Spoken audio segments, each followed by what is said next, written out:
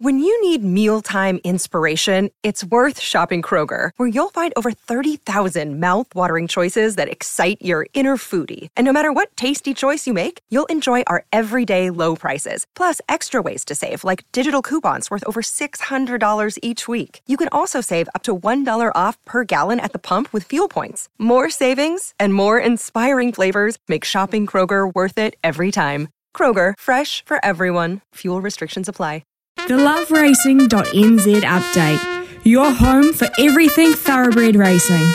Visit LOVERACING.NZ. Racing's biggest fan.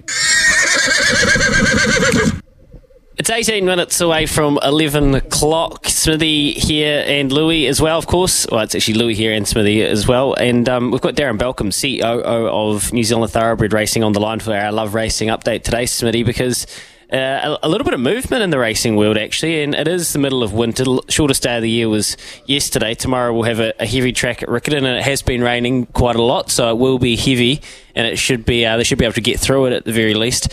And we would have had a very deep track up in the middle of the North Island until it has been transferred to the Cambridge Synthetic. And this is quite a seminal moment, I think, for what racing will look like in the future. It's a very interesting test case to see how many horses stay in these fields. Trainers obviously have the right to scratch their horses and re-enter. Darren's joined us kindly on the line to kind of explain how it all works. And Darren, it's probably been a long time coming, but I, for one, am grateful to see racing going to continue at two venues tomorrow, because otherwise we probably would have got to tomorrow morning and there would have been head in hands around the country. Oh, yeah. How are you guys? Good to talk to you. No, completely agree there. It was one of those things that, it was very pleasing that Tauranga Racing Club were very proactive and got to us early to say they thought they were in doubt, and we got to the point where we didn't see there was any chance of racing there. To put it mildly, it was looking very bad. So, no, full credit to them for coming forward and doing that. A lot of clubs would sit and hope, and it allowed us to put some plans in place. And we've ended up on the synthetic, which is a great asset to have. I understand it's still landing up that way, so no, very pleasing that we have that, and we don't have to stress about it tomorrow. Yeah, it's great. And it's like Smithy has lamented it, so have I, these abandonments, because at the heart of it, often the information wasn't coming through in a timely enough manner to be able to do anything. So you point out that Tauranga has done the right thing in the first instance. Did you have a kind of a framework or a plan in place at NZTR to be able to go, okay, once the button was hit, we can start moving now, and we know exactly how we're going to go forward with this process of moving the meet?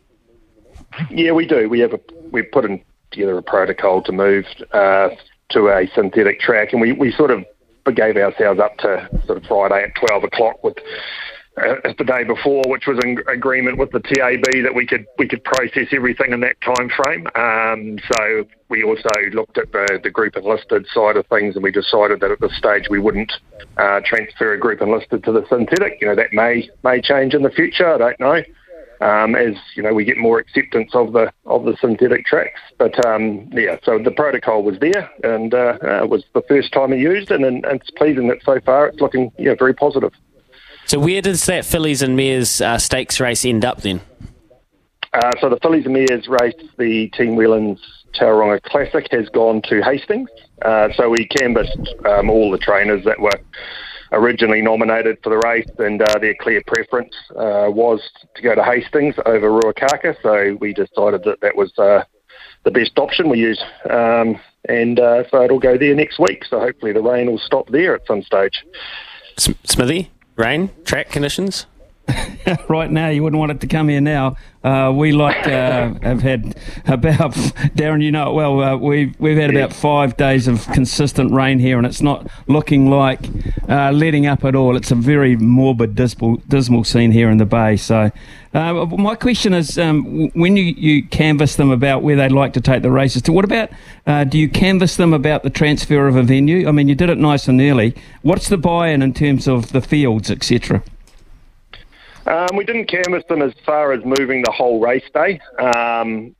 We there was, we looked at turf options early in the week to see whether there'd be anything else. The weather was, right over the North Island, so there was absolutely zero options to look at the turf side of things. So the synthetic was the only option. So we decided we would give it a go. We reserved the right, of course, to abandon that meeting if, we ended up with 15 horses or something crazy going around. But, at this stage, it's looking positive. So, no, that was the thought process behind it all. If we'd had turf options, we may have gone turf. It's interesting at this down here. I'm in Christchurch these days, Darren, and it's been interesting weather. I was talking to Matt Cross about it yesterday, and down there, I went to the Waimati Cup meet at Timaru a couple of Sundays ago, and they were racing on a good 4, and it was beautiful. And then down in Oamaru, they haven't had a hell of a lot of rain either, and yesterday they were on a 7, but it was pretty quick, and they were really skipping over it.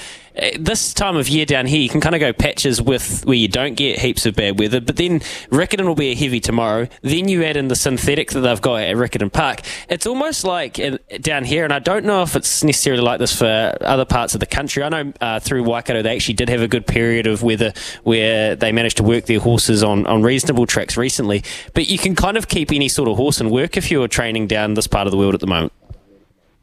Yeah, you can, and I think all regions go through it.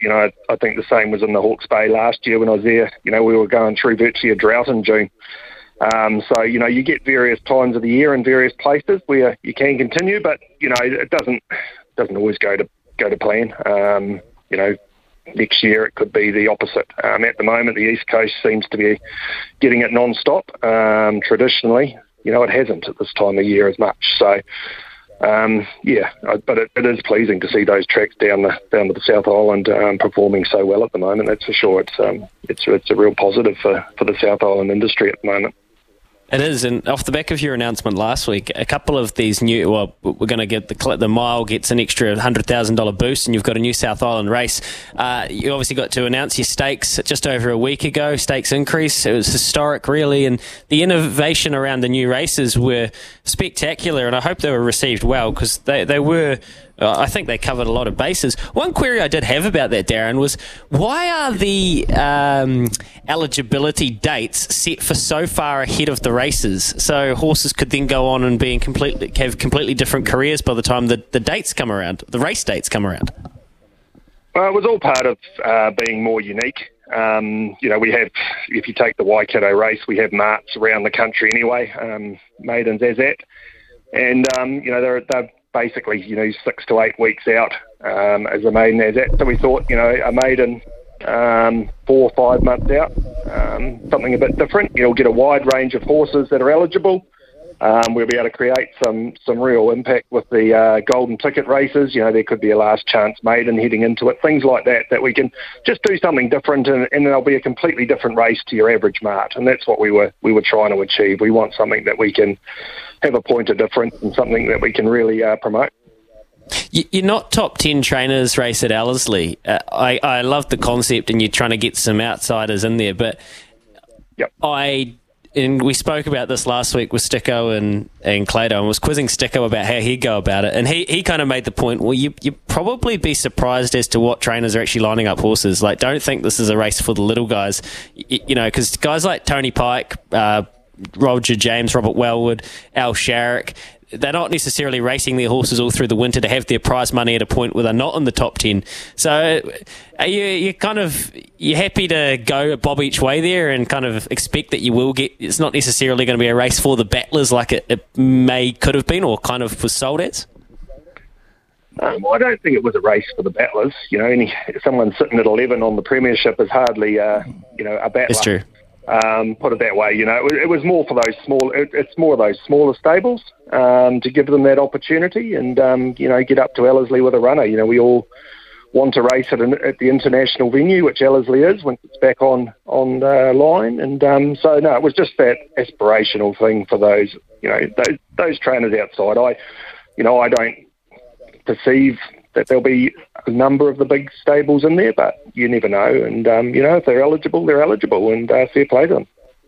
Yep, fair enough. And just before we let you go, I mean, this is kind of getting into the weeds a little bit, but you finished your handicapping review for 2023, and there's a range of changes. You had some geniuses on the panel that went through that. How was that process? And look, ultimately, does much change for the punter? No, it's not a huge amount of change for the punter, but I think for the owners, things we're just trying to prolong the careers of some of those race horses as well. We do need horses going round, and we do need them to continue as long as possible. So, and it was just giving the handicapper a bit more scope, especially around the maidens, and then also those horses that win in the 65 and go through, just to make sure that they are. Those progressive horses don't miss out on starts in our feature and premier race days, because they're the horses we want to come through, because we know they drive turnover. So no, it was just ironing out some of those anomalies and just getting everything aligned and trying to prolong careers and give everything a chance. The top weights were not winning. I think 8% were winning across the board. So we looked to reduce the top weights and group enlisted, just to give them more of an opportunity. Yep, makes perfect sense to me. Look, appreciate your time this morning, Darrin. A couple of different issues going on in racing. It's an exciting time, middle of winter, but spring is really just around the corner, and we'll be back down there at Hastings, a place to both you blokes' hearts. So good to chat, and we'll talk again soon. Appreciate the opportunity. Thanks. There you go, Darrin Belcombe, COO at NZTR, covering a range of issues. After this, we'll get a bit of a TAB update. There are some interesting odds looking at this weekend's sport and racing.